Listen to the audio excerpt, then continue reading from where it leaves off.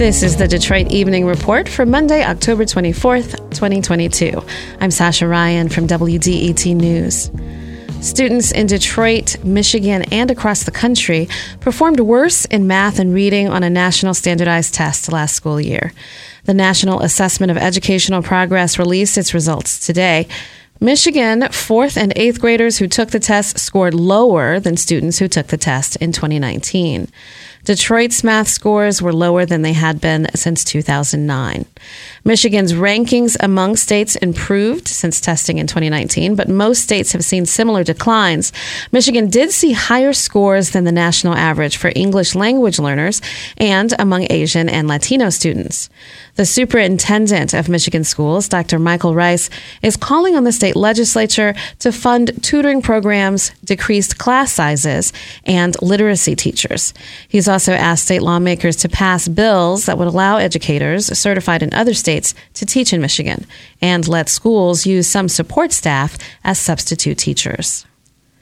Detroit City Council President Mary Sheffield has sent a list of questions to Detroit Police Chief James White about a towing company being considered for a contract with the city.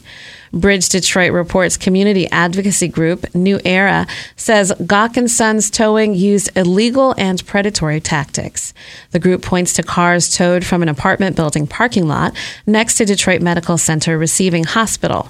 Hospital visitors often park in the lot because of limited parking. Sheffield sent a list of 6 questions, including how the company sets its fees, where towing signs are posted, and what complaints have been received about the company. The inquiry is delaying a contract between the company and the police department worth more than $187,000.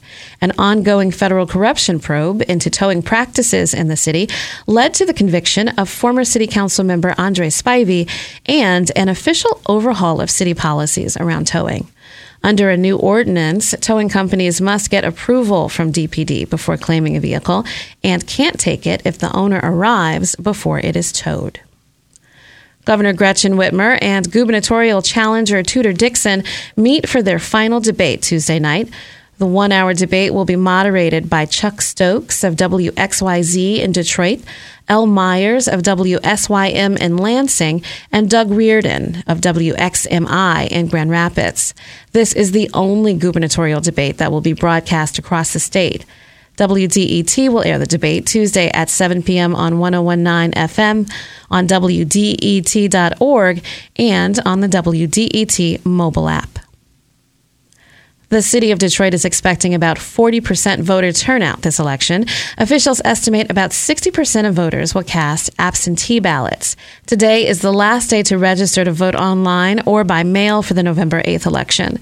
Michigan residents who have lived in their city or township for at least 30 days are U.S. citizens not in jail or prison and will be at least 18 years old when they cast their ballots are eligible to vote.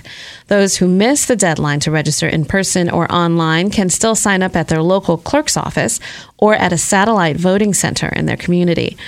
Registering in person is available through Election Day. Registrants will be asked to show proof of residency and a photo ID.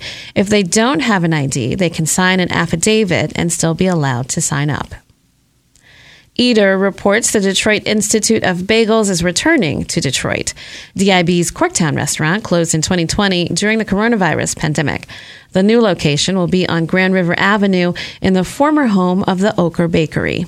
The Detroit Institute of Bagels plans to offer its mix of bagels, schmears, sandwiches, coffee, and Jewish deli and bakery staples as early as January. If there's something in your neighborhood you think we should know about, drop us a line at Detroit Evening Report at WDET.org. I'm Sasha Ryan, WDET News.